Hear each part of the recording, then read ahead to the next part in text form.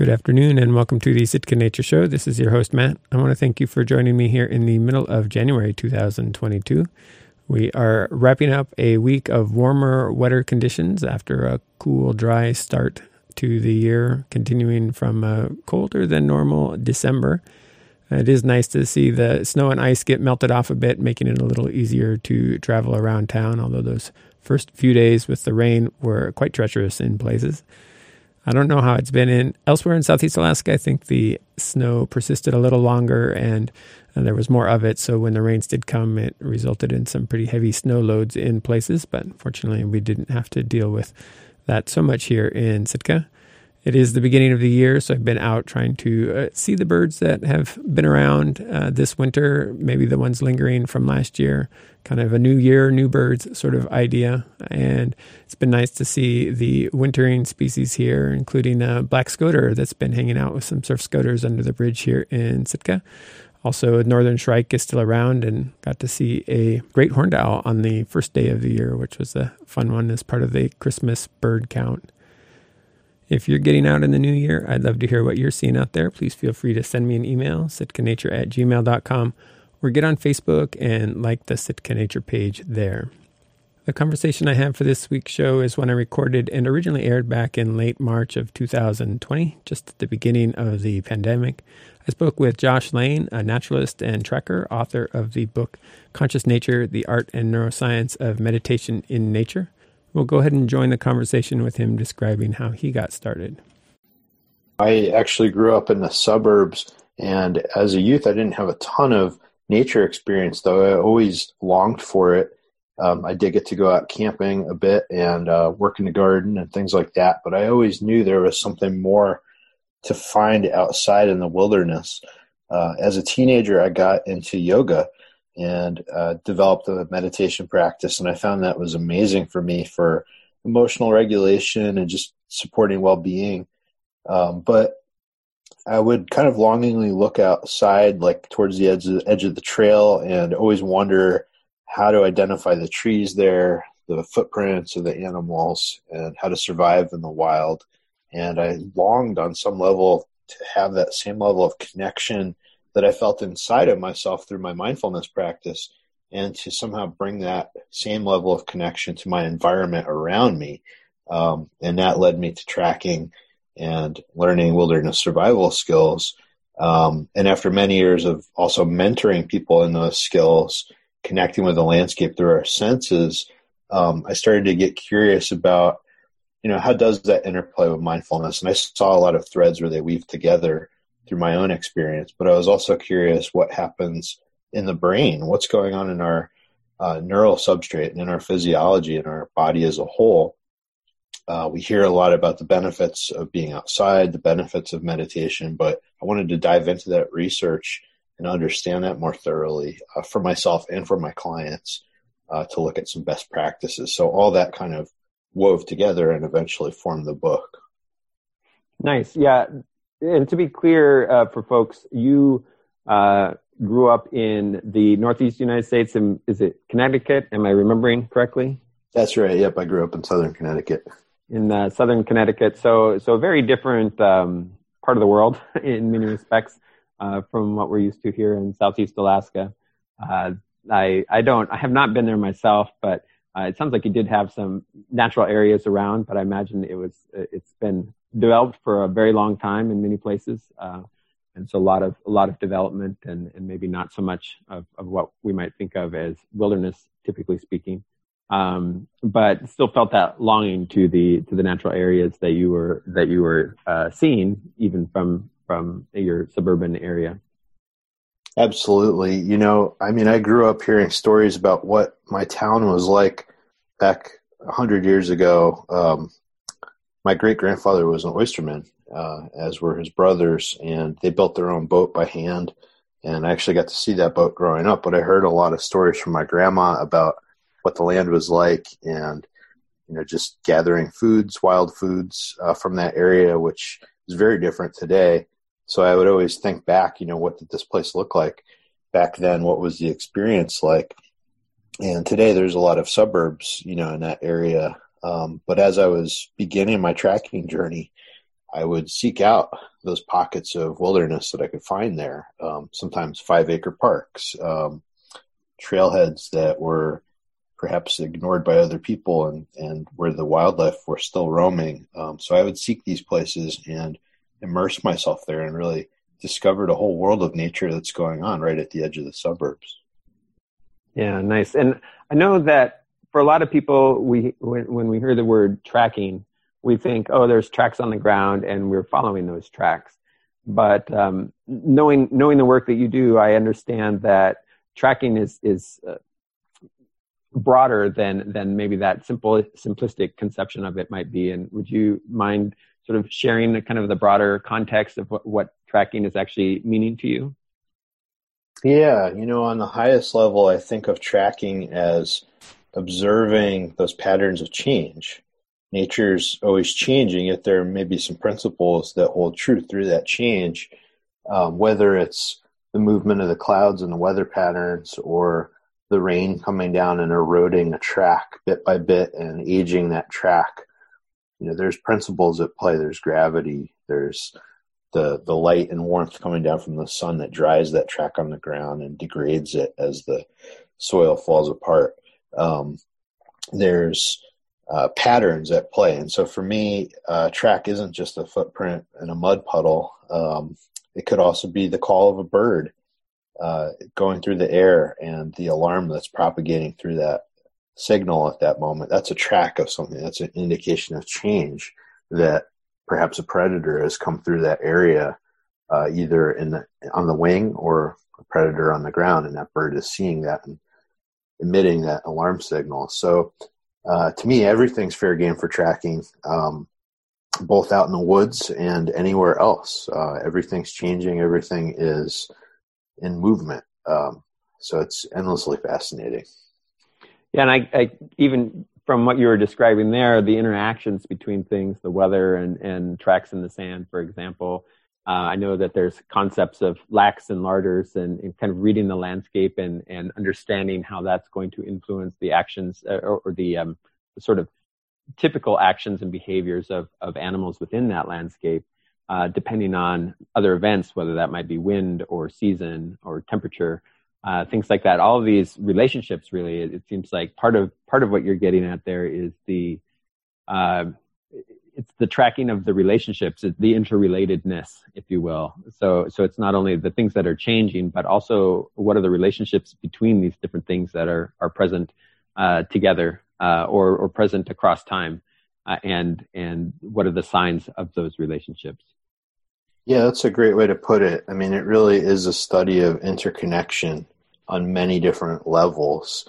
And I love that kind of idea of 6 degrees of separation from Kevin Bacon. I don't know if you've ever played that game, right? But the idea that everything's interconnected, and just within a few levels of that interconnection, somehow you can connect to somebody else you don't know, like Kevin Bacon, the actor. Somebody knows somebody who's connected to that within 6 degrees. And so it is fun to track if you're, along the deer trail and you're trailing the deer. Like you said, lacks and larders. The larders are those things that there's an abundance of resource in that moment for whatever reason, because of the season. There could be, for the deer in the springtime, it could be the new tender leaves that are emerging that are filled with protein. And maybe it's a buck and it needs to grow its antlers, so it's seeking that protein source. Or it's a doe who's preparing to give birth and gestating and needing that resource to grow the fawn. So you see that direct connection between the deer and that larder of resources, in this case the leaf tips that are emerging in the spring. But at the same time, you could have other animals that are dependent on the deer, and because the deer are in those zones feeding on certain plants, those predators will be drawn to those areas to seek the deer. So it kind of it ripples out further and further, and it gets more interesting. The more ripples out you can track something, becomes more and more mysterious in a way. Yeah, it's living where I do here, we have a few sandy beaches in the general area, all of which are beaches. If you go there, you can find some tracks in the sand, which of course are really nice. We have to look at, in terms of detail and so forth. We have snow occasionally here. Despite being Alaska, it's not always that snowy. And being out on an island, we have a sort of limited suite of tracks, or animals, I should say, mammals in particular, which makes it easier for identification purposes. If we're talking about the who of tracking, that's understanding what's here in the first place really narrows your options down. But it can be a little frustrating because so much of our area is forested, and there might be a spot of mud here or there, bare, and it's organic soil. So where you see a deer track or bear track in the mud, but to actually follow a trail can be very difficult. The moss doesn't. I think exceptionally good trackers could probably still do it, but getting to the point where you can be an exercise in frustration. So I've really appreciated the approach of, well, no, it's really about how animals are, if we're focused on animals, it's how animals are related on the landscape. The actual tracks and following those tracks of an individual animal is just one aspect. And maybe that's not the aspect that you'll want to focus on if you live in a place like I do, unless you get a chance to go over to the beach and to really kind of follow that and learn its gaits and that kind of a thing. But these other sort of landscape level things, as you were describing, like what is it that's attracting the deer this time of year? And it isn't about, the particular trails that lead them there, but it's about anticipating where they might go and maybe setting up a trail cam, for example, and saying, all right, I guess there's ways that you can kind of test your knowledge using that. And so I'd be curious what some of the sort of modern tools and techniques that you bring to bear in your tracking. And I know you mentor others in tracking as well. How do you bring those things in? And we aren't necessarily hunting for food as we were in the old days. Some of us still do, certainly. But many times we're just out there for the enjoyment, really. Yeah, in a way, I think about it as hunting for connection today. When it's not looking for food and not a direct survival kind of thing. It's like that next level up or a few levels up in what maybe Maslow's hierarchy. We've met our survival needs, but we're now searching for that meaning, on a deeper level, that feeling of connection with our place, with ourselves. And tracking is a rich way to get into that and explore those interconnections. And animals go places for a reason. So like you're saying, if you can't find the clear prints or those tracks that are easy to follow because you don't have a lot of sand or snow at the time in that place, you can certainly learn more about how to predict where they're likely to be at certain times because of those food resources, because of where they need to go for shelter or cover at certain seasons, or where they're going to get water, where they're going to feel safe to give birth to their young. So these things are just journeys we can go on, getting to know a species really deeply in our place. How does that animal relate to that place? Where does it meet its needs at different times of the year? And that's a really fun thing to do that really never ends, I find, is just continuing to learn about one species more and more, going deeper and deeper, seeing how that animal responds to different environments. Where does it like to bed down and find shelter? Where does it like to eat at different times of the year? Like a deer, for instance, at any given time throughout the year, here where I am in the Northeast, a white-tailed deer will have 5 to 10 different favorite foods to nibble on. So it's interesting to track that. So just to speak first to that, question kind of what does tracking open us up to? And then getting into how do we do that would be the next one. Getting into that, the technology piece, I love that we have satellite maps so easily available now through Google and other resources. And this is always the first thing I have folks that I'm mentoring and tracking do, is to really study their local landscape right around their home, right around their favorite tracking spots from that bird's eye view. To look at that on Google Maps is an easy thing to do nowadays. And, to really study the flow of the land. Where do the trails go? Where do the human trails go first? Because humans, of course, are a huge impact on wildlife and how they behave. So sometimes you get larger animals, like in California, mountain lions love to use old forest trails and human pathways because they're easy to navigate. And they'll use them for big stretches of time and then duck off. onto game trails and other things. So certainly wildlife are using human trails. So I like to start with that, just studying, okay, where are the human trails going? How do they interact with waterways like creeks and streams? And then where are the ridges? Because a lot of animals travel along ridges as well, or across saddles between ridges. Well, so looking at the topo maps, looking at the satellite maps, and you're just getting the lay of the land and imagining, if you're an animal, how would you get from point A to point B? How would you get from your bed to your food? And it becomes kind of a strategy game at that point of making predictions and getting out on the land and seeing what you see, whether your predictions were right or not. Yeah, nice. And the you mentioned there sort of, I can't remember the exact words that you used, but what came up into my mind, in my head, was putting on the mind of the animal, so to speak. Kind of imagine what it would be like to be a deer or to be a mouse or a vole, and what are the things that you're looking for: safety, shelter, food, reproductive partners. What are the things that you're afraid of? The sorts of predators, and how would that drive your behavior? And really, the human capacity for imagination is pretty remarkable, it seems, and powerful. And it seems like that's feeding in a lot to what you're suggesting here.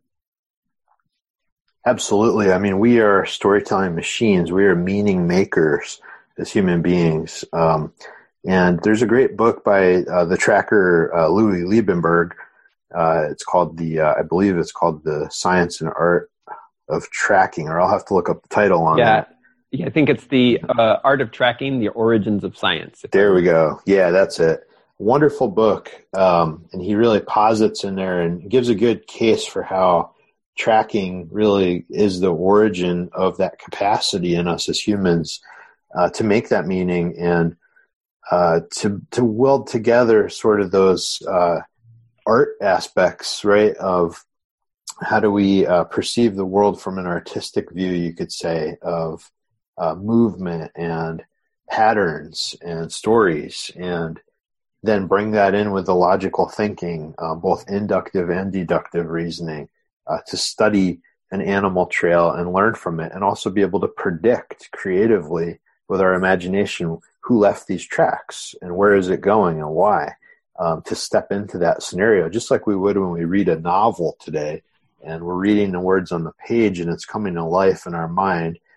That capacity can be tracked back literally to footprints, and the ability to look into a track and see it as a symbol that it connects in our mind to whoever left that track, and then to put ourselves into that scenario. So I see that as a very creative art, and one of the cool things about it, you could say a side effect of tracking, but maybe it's a primary effect when we do this, is that capacity to do this spills over into other areas of our life. So it is just like learning to read a book. You read the tracks and there's all this information you start to glean from it.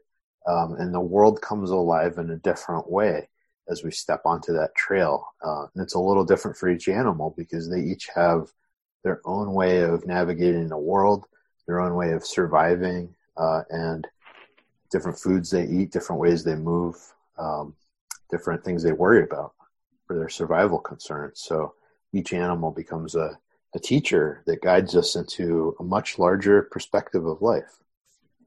And I hear you mentioning here some questions that you're kind of asking yourself, like who is doing what, and what are the kind of the questions that you like to keep in mind as you're tracking and helping others develop their own tracking abilities? Well, on one level of the journey, like you said, there's who questions. Who left this track? Who are the animals that live here? And that's always a first step I invite people to do, is to get out a field guide or go online and do some research and find out what are the mammals that live in this place. Who are they? Make a list of them. That's your first step, because when you track, it's kind of like being a detective.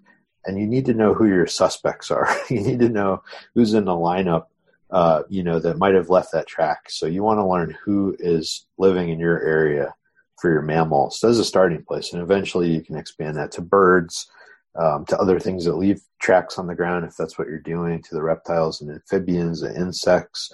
You can get really into who left that track on the ground. So that's a good starting place. But over time, with experience, you start to get into those other questions. How did the animal move when it came through here? What did it do when it left those tracks? When we start to interpret the trail, and we might ask, was it galloping? Was it trotting? Did it have its head turned? Did it stop suddenly? We're on that level. And of course, we want to know, when did the animal pass through? And that gets us thinking about the weather. When did it rain? When did those raindrops fall on the tracks?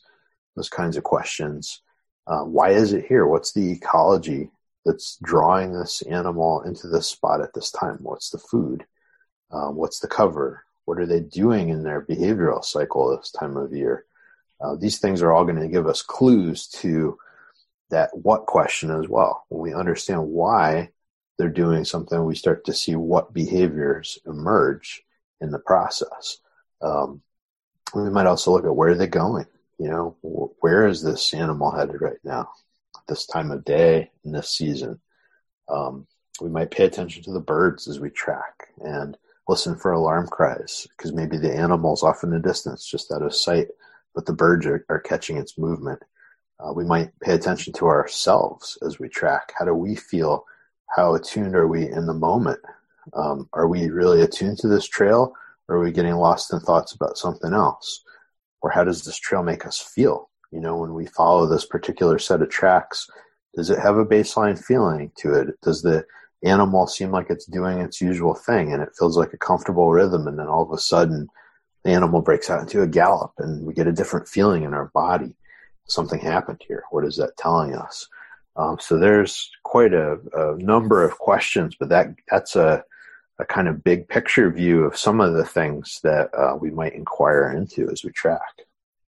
Yeah, it's interesting to hear you share those in the ways that, like, some of the things that people probably don't really, you just start with the basic question that most people are inclined to ask. It's just what left that track? Who was that? And then more detailed, maybe you imagine you could say, well, that was it was a male or a female, or how old it was, or maybe if you get really good, an individual. But all those other aspects create such a richer sense of what's going on, and of getting to know.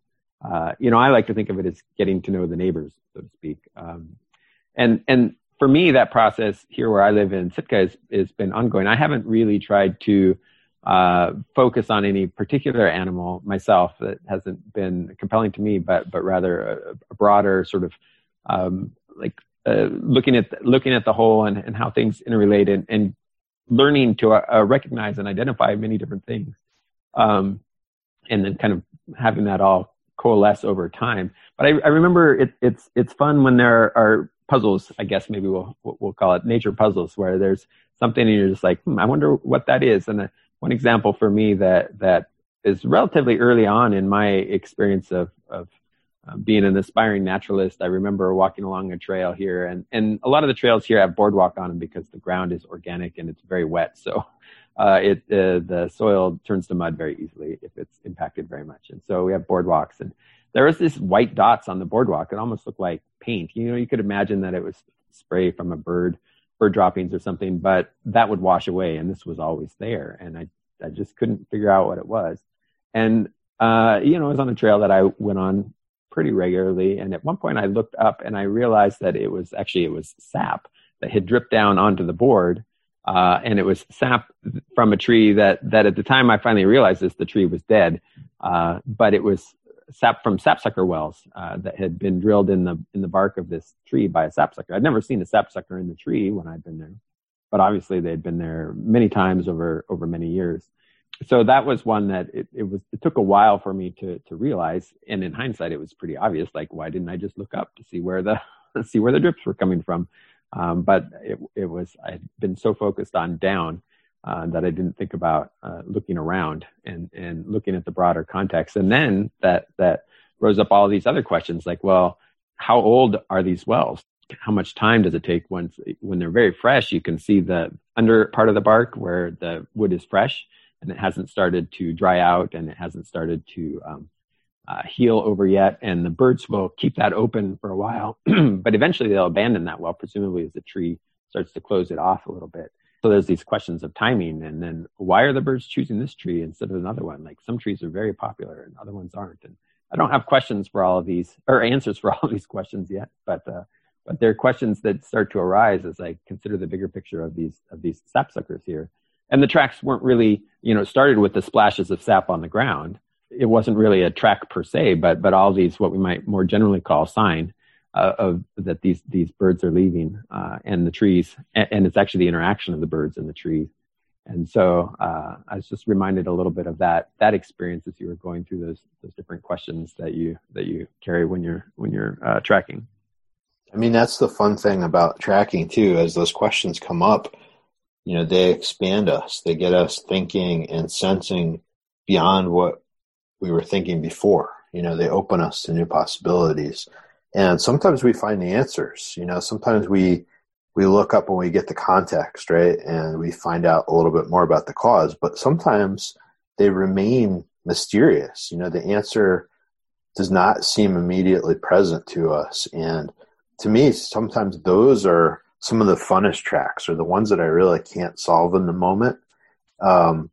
Because then I start to wonder, and this curiosity builds, and I start to picture these different scenarios. What could have done that? What about this? What about this? Or maybe it's just so mysterious I don't even have an idea. But this gets me looking. This gets me asking more questions and exploring further, researching in the field guides, asking other people if they've seen these kinds of things. And sometimes the question like that can percolate for a long time, and then you even forget about it. And then one day out of the blue, you tap into the right conversation, or you actually see the animal make the track. Those are the best, the very best ones, I think, when you actually see the animal do that very behavior. But I love it because these questions linger, and they stew in the back of the mind and get us observing that much more deeply. Yeah. One of the things that I've noticed in your sharing here, both, I think you've said it explicitly, but also just kind of implicitly, and what I'm getting the sense of is this sense of expansion, that it's expanding awareness, but it feels like it's maybe even a little more than that. It's not just awareness that's kind of getting expanded, our sense of self maybe, or sense of relatedness. Could you speak a little bit to that? Yeah. As we connect this way through these questions, through these sensory experiences, certainly our conception of the world, I see it as expanding. We start to ask questions we've never asked before. We are literally making new connections in our brain by doing that. We literally carry the nature we connect with us in our brains through our neural structure that forms through this inquiry. As we are observing and asking questions, what we're doing is we're actually causing our dendrites to start to reach out in our brain and look for answers, right? So if we don't know the answer, it literally primes our senses to pay attention and gather new information from our surroundings. And then as that comes in, it starts to match it up with what we know, with our map of the world. And if it fits in there well, it starts to move into that map. So we're literally assimilating the environmental information that's coming in through our senses, and we're building a simulation of that in our brain that helps us make sense of the world. And as we solidify that through experience and through repeated sensory contact, that literally gets embedded into our neural architecture. We're bringing that with us. A great example of this is in our hippocampus, which is in the brain, and it's involved with spatial navigation and with memory.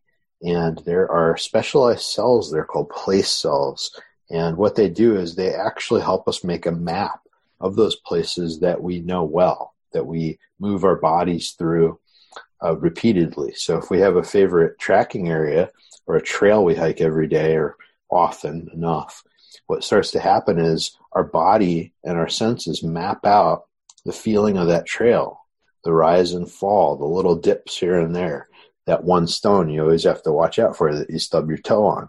We literally build a spatial map of that we carry with us in our brain. So as we inquire, as we explore the landscapes, as we immerse ourselves in the patterns of nature, we're starting to take all that in and bring that with us everywhere we go as a reference we can return to.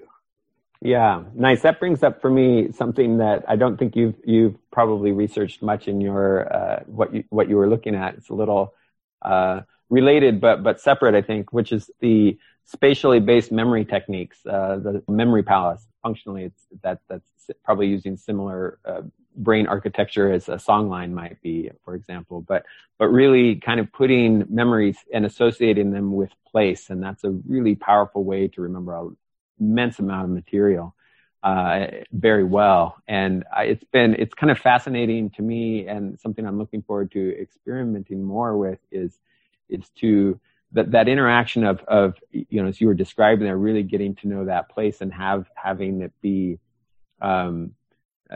there in our minds is a simulation in a sense, but to also bring attention by consciously putting memories in those places. And so I've noticed just in the very early experiments that I've done with myself that if I go to a place or if I revisit a place in my mind that I've been, and putting memories in those places, that reinforces my awareness of those places and the details of those places, because the details can be used to put even more memories in.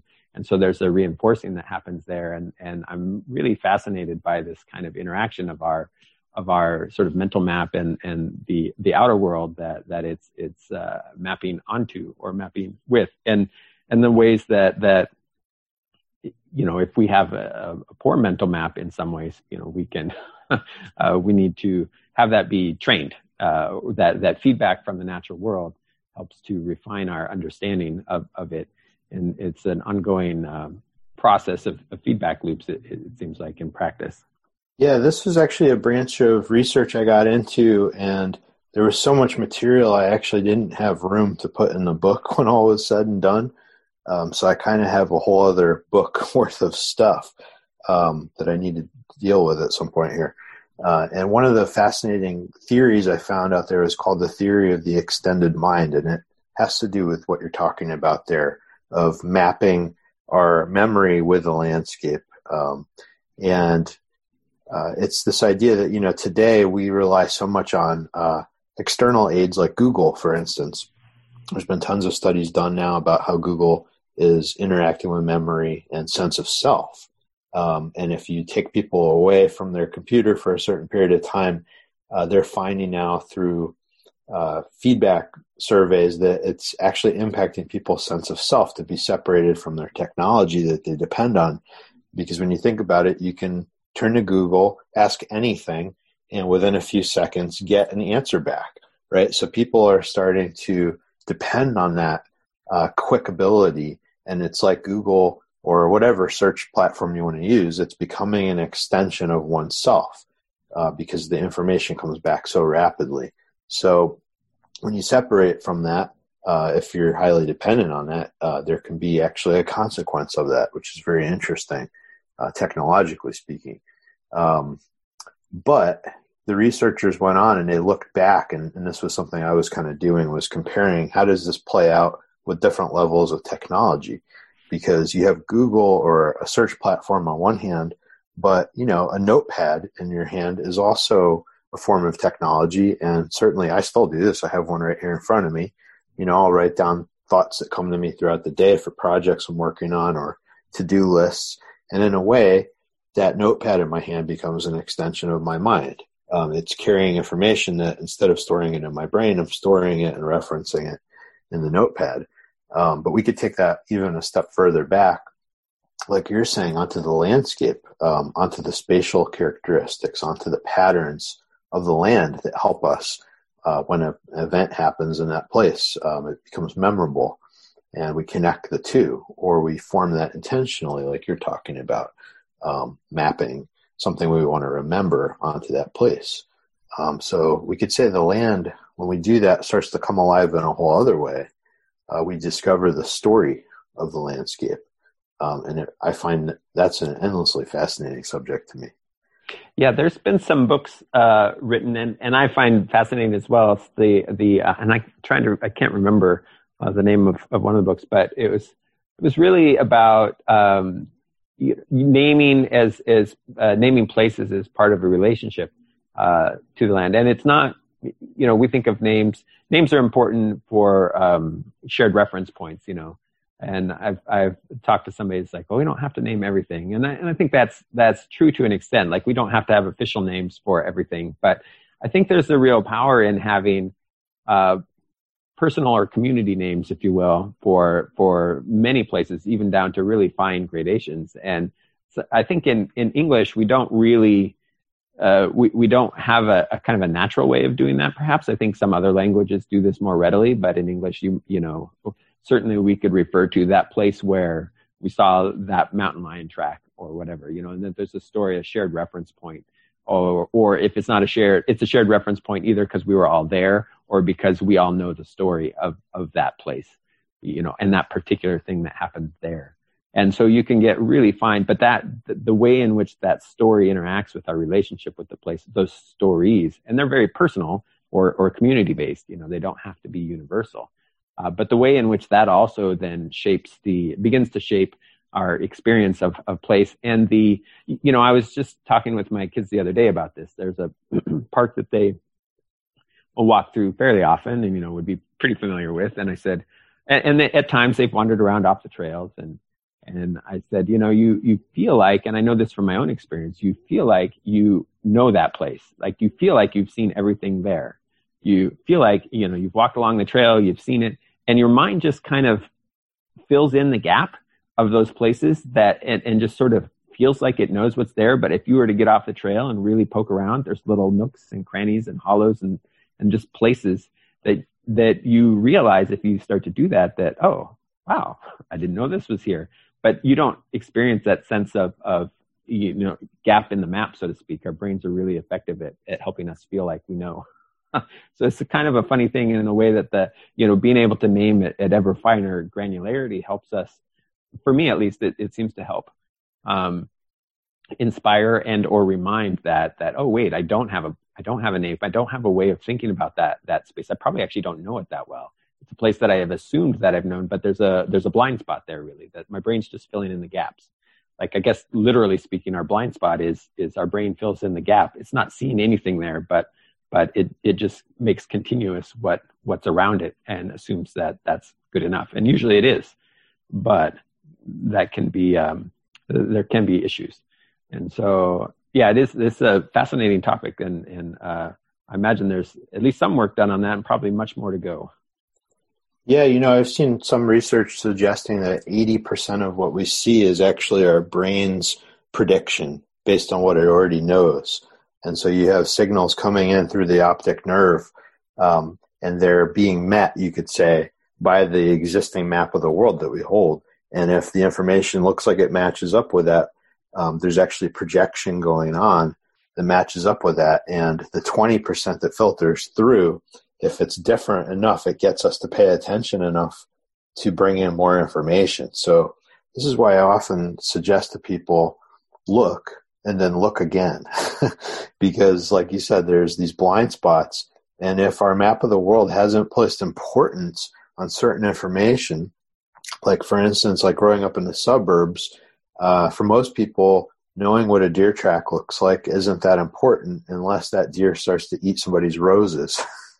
And then suddenly now, okay, they're like, what did that? And they look down and they see the heart-shaped, tracks in the soil. They may not know which direction that deer was going yet by the tracks because they haven't tuned in that much, but it's starting to filter through that, oh, these are deer tracks. That's what ate my roses. And maybe those deer tracks were there on the lawn for the last 20 years, but that person never really had a reason to look. So when their eyes were scanning the lawn or scanning the dirt at the edge of the lawn, the tracks were there, but they weren't coming in to the conscious awareness. They were being filtered by that predictive pattern of there's the lawn, there's the dirt, there's nothing else there, that I need to pay attention to. So tracking is a way to invite us to look more deeply, to sense more deeply, to meet those blind spots and just be open to let that information percolate in that we might skip otherwise. Yeah, it's funny how that works sometimes, and then you get I have to keep reminding myself, and I'll say, um, well, I try to remind myself by saying, I guess I should say, that when I notice something for the first time, like an example for me was northern flickers, which I learned about when I was in graduate school, and I would see them on the lawn, going after ants and stuff, and they're a large bird and colorful, pretty showy. And so I was like, oh, wow, these are nice birds. They make loud calls that are pretty distinctive.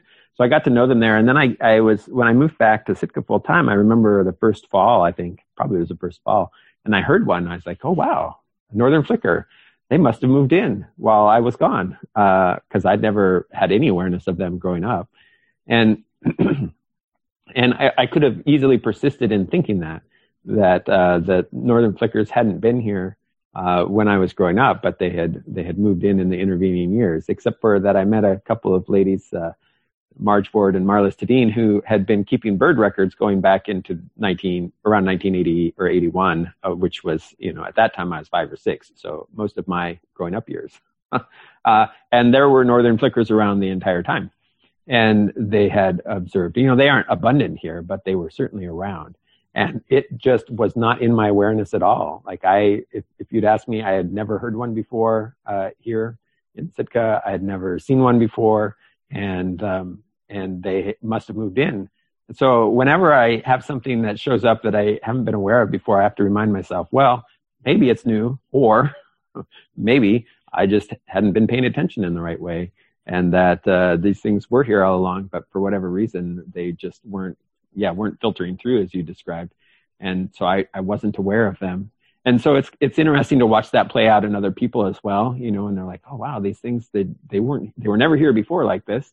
I'm like, well, maybe in some cases I know differently because I've seen them before. In other cases, it's just like, it's that question, is it truly something new, or is it something that we weren't really attending to before? And it's sometimes difficult to know, for sure. But it is an interesting question and an interesting aspect of our psychology that these questions can really help. And I noticed that in my children, especially, and myself when they were younger, and we would just be going for walks, and I was trying to work on my own sense of paying attention to the sounds and the smells and things like that. I remember saying, oh, did you hear that? And for a while, my kids would be like, what?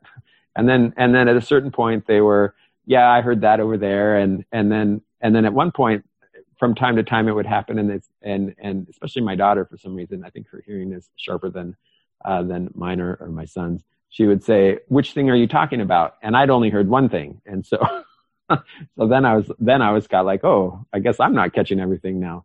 So it was this interesting process, but it was just simply asking that question kind of casually as we were out walking around, repeatedly, that invited that awareness to come out in ways that, for me at that age, I wasn't aware of a lot of things.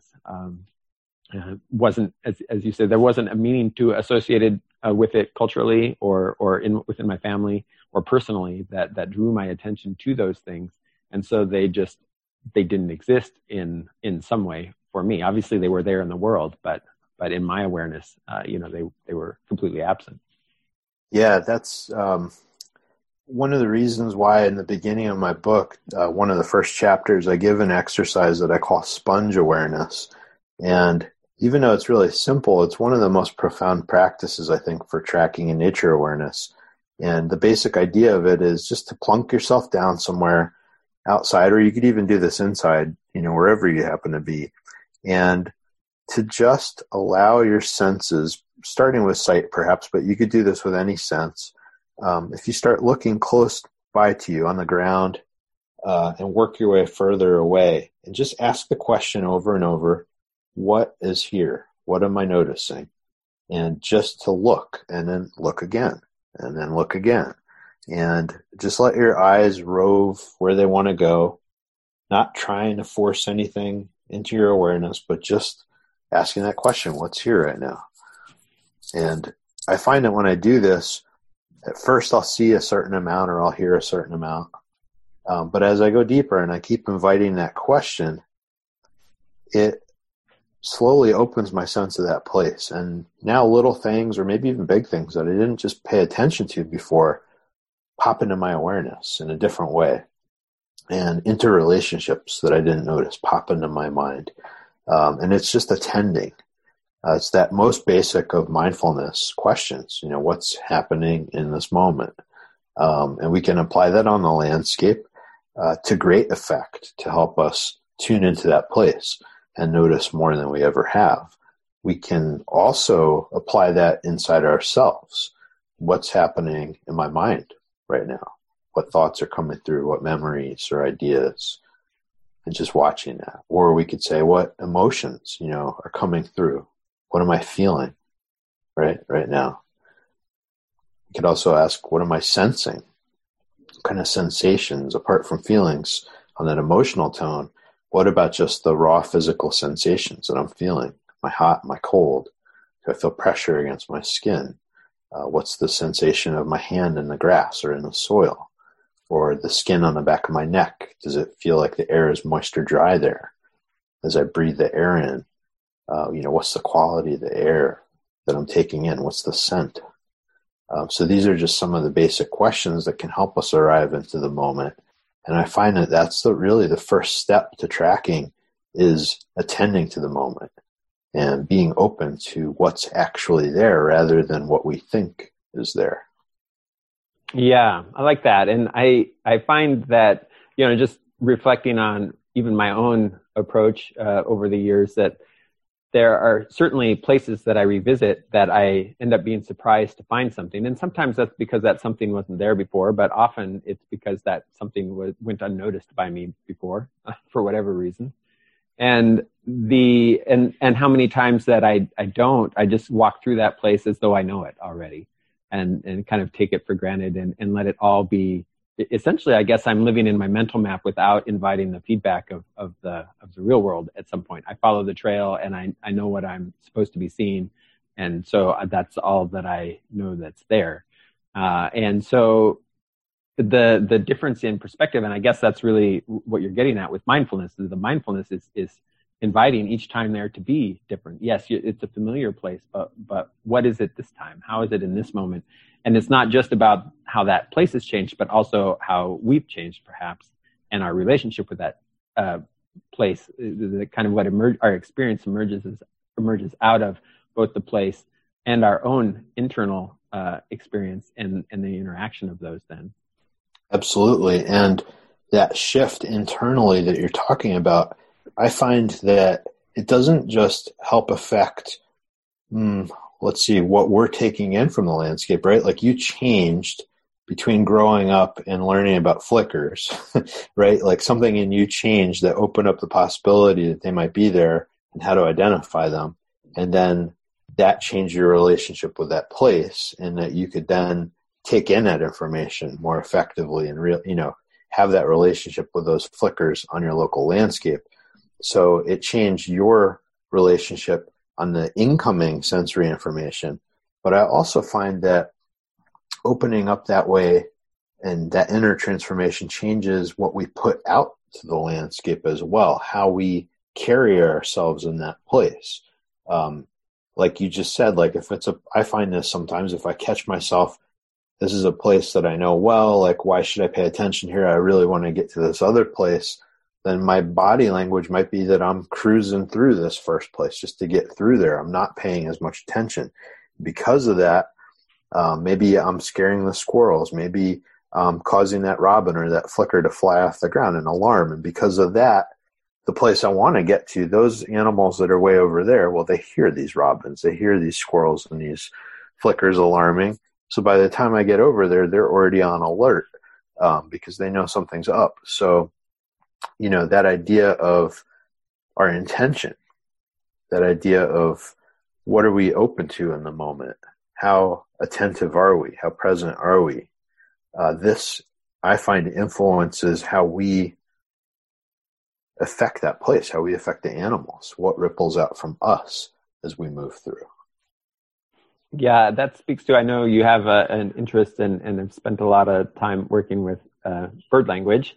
And that's the just paying attention to how the birds, in part, how the birds are acting, but also how they're responding to our own actions. And I suppose it could be other animals as well, but the birds seem to be particularly good to attend to when considering, the impact that we're having just in our way of being in that moment. The sort of stomping forward, approach versus a more aware approach, that they're paying attention to how we're showing up, and responding to that, offering feedback that we don't necessarily, we might take it personally if it came from another human, but from the birds, it's easier to not take it quite so personally, perhaps. And that there's benefits to just tending to our awareness around, are the birds seeming comfortable with us today, or are they not? And then taking that on board and saying, okay, what is that? How is that reflected in my internal state? Like, what is it that might be resulting in that? Or vice versa, getting a sense of the anxiety a bird might be feeling that isn't from you, but because there's a predator around, maybe the neighbor's cat or something like that. And it's a fun journey to attenuate the senses to comprehend what that is that you're talking about. And there's stages to it in calibrating the senses that way with the birds. And really, it's about relationship. I mean, all of tracking comes back to our relationship, whether it's the relationship with deer tracks and their shape and what they're telling us, how they age in the soil, where the deers go. But it's also about our relationship with that bird, with that robin, over and over, getting to understand that robin. What is that robin paying attention to? Who eats that robin on the ground, whether it's a cat, or a weasel, or in the air, a cooper sock or some other bird of prey. What does that robin have to worry about in its life? And what is its strategy reflecting about that, right? I can remember when I started to learn bird language and I was tuning into robins, that I felt like I was always scaring them, no matter how quietly and softly and slowly I moved. But at some point I realized that, actually, no, I'm not scaring that robin that's 200 yards away up in the top of the tree. Actually, that's the cooper's hawk that I can't see that's out of sight right now. But that's a common thing. I see that in a lot of people I mentor. At first, they go through this phase where they start to attenuate their senses and open them to the robin and what it's doing. And they personalize all of it yet because they don't know about the cooper's hawk, or they don't know about the other predators that's unseen in the distance. Of course, that robin's not worried about you 200 yards away. It's up in the top of a tree 50 feet up. You're the last thing on its concern list right now. Versus the robin that's 10 feet away on the ground, that one's going to be cued into you at a much deeper level. So this is a process of discernment that, just like we learn to read over time and spell out different words and how they fit together in sentences and get their meaning, we start to attune mindfully to each bird and what its behavior indicates and how we relate to that. So to me, that's a really fun process because it never really ends, and it always opens us up to another mystery. Yeah. Thanks, Josh. And I know we're getting close to the end here, and just wanted to give you a chance to speak to, if folks are interested in sort of taking advantage of the benefits of mindfulness. I know that in your book, Conscious Nature, which if folks are interested, they can learn more about that at consciousnature.net, and I'll put a link to your website here on my website when I post the recording of this show. But if folks are just interested in kind of expanding their experience in nature, their sensory experience in nature, especially, and developing a mindfulness practice with that, is there anything that you'd recommend for people to kind of get started with that, maybe to expand upon? They're already, we live in, folks that are listening to this show largely are living in Southeast Alaska. The radio broadcast area have lots of opportunities to be outside, and many people are outside regularly, both for subsistence activities, harvesting, gardening, and just recreational activities as well. But bringing maybe a greater sense of awareness and presence and mindfulness and the benefits that come out of that, what are some things that you might recommend that folks could perhaps add into the things that they're already doing outside? Yeah. Well, I definitely recommend picking up the book. There's 36 different practices you can try in there that relate to ways to connect to the environment mindfully through different senses. So it's a great resource, and it really highlights the changes that happen internally as well, how this benefits us health-wise and cognitively. So definitely recommend the book Conscious Nature, built for that purpose. But just routines you can do right away to get started. One of them, of course, would be just building a little mindful section into whatever you're doing outside already, because we know that habits form most effectively when we graft them onto existing habits. So if we want to start a new routine, it's easier to build it into something we're already doing. For that purpose, I always recommend, if you're going to walk the dog every day, or if you have a favorite hike that you do after work every day, take a small section of that, literally a 2-minute section of that place you go, and set a start point and an end point, and designate that as a time to just be mindful and to not be in conversation, but just let your senses immerse in your surroundings. Feel each footstep as you walk. Let your hearing expand into the distance. And just savor that 2 minutes as a mindful experience, a part of what you're already doing in a more intentional way. And maybe over time you expand it to 5 minutes and then 10 minutes. I often like to say 10 to 12 minutes is a great amount of time to work towards for mindfulness practice, because it can shift our physiology and we get the relaxation response, and literally we reset our nervous system. So we shed stress and we deeply relax that way. So if you can work towards that 12-minute zone, that's kind of the sweet spot of just anytime you have a thought, you start thinking about something else, you just recognize it and then just come back to your senses again. And just keep doing that for that 12 minutes and notice, how do you feel before your walk? How do you feel after? And if you like to sit and you have a favorite place to sit outside by the garden or out in the woods or just watching the water, sit there and do the same practice of just returning to your senses. Anytime you get distracted by thought, come back to the moment. What's here right now? What am I experiencing? Just being in your senses, and notice how you feel after about 12 minutes of it. It can be quite profound of a shift. So that would be the number one thing I recommend. All right. Thank you, Josh. And appreciate your time here. And I know folks can reach you through your website, consciousnature.net, where you have information about the book, as well as some other things that folks might be interested in if they want to learn more about what you're doing, some featured articles, and other radio shows or podcasts that you've been a part of if folks want to hear more from you.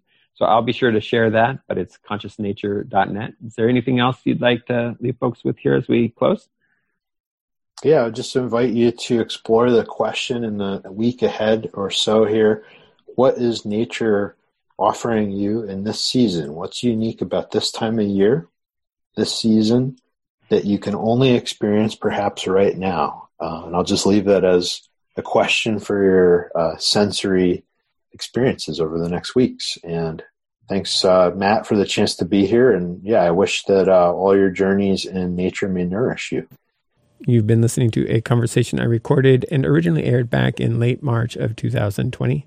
I was speaking with Josh Lane, a naturalist and trekker, also author of the book Conscious Nature, The Art and Neuroscience of Meditation in Nature.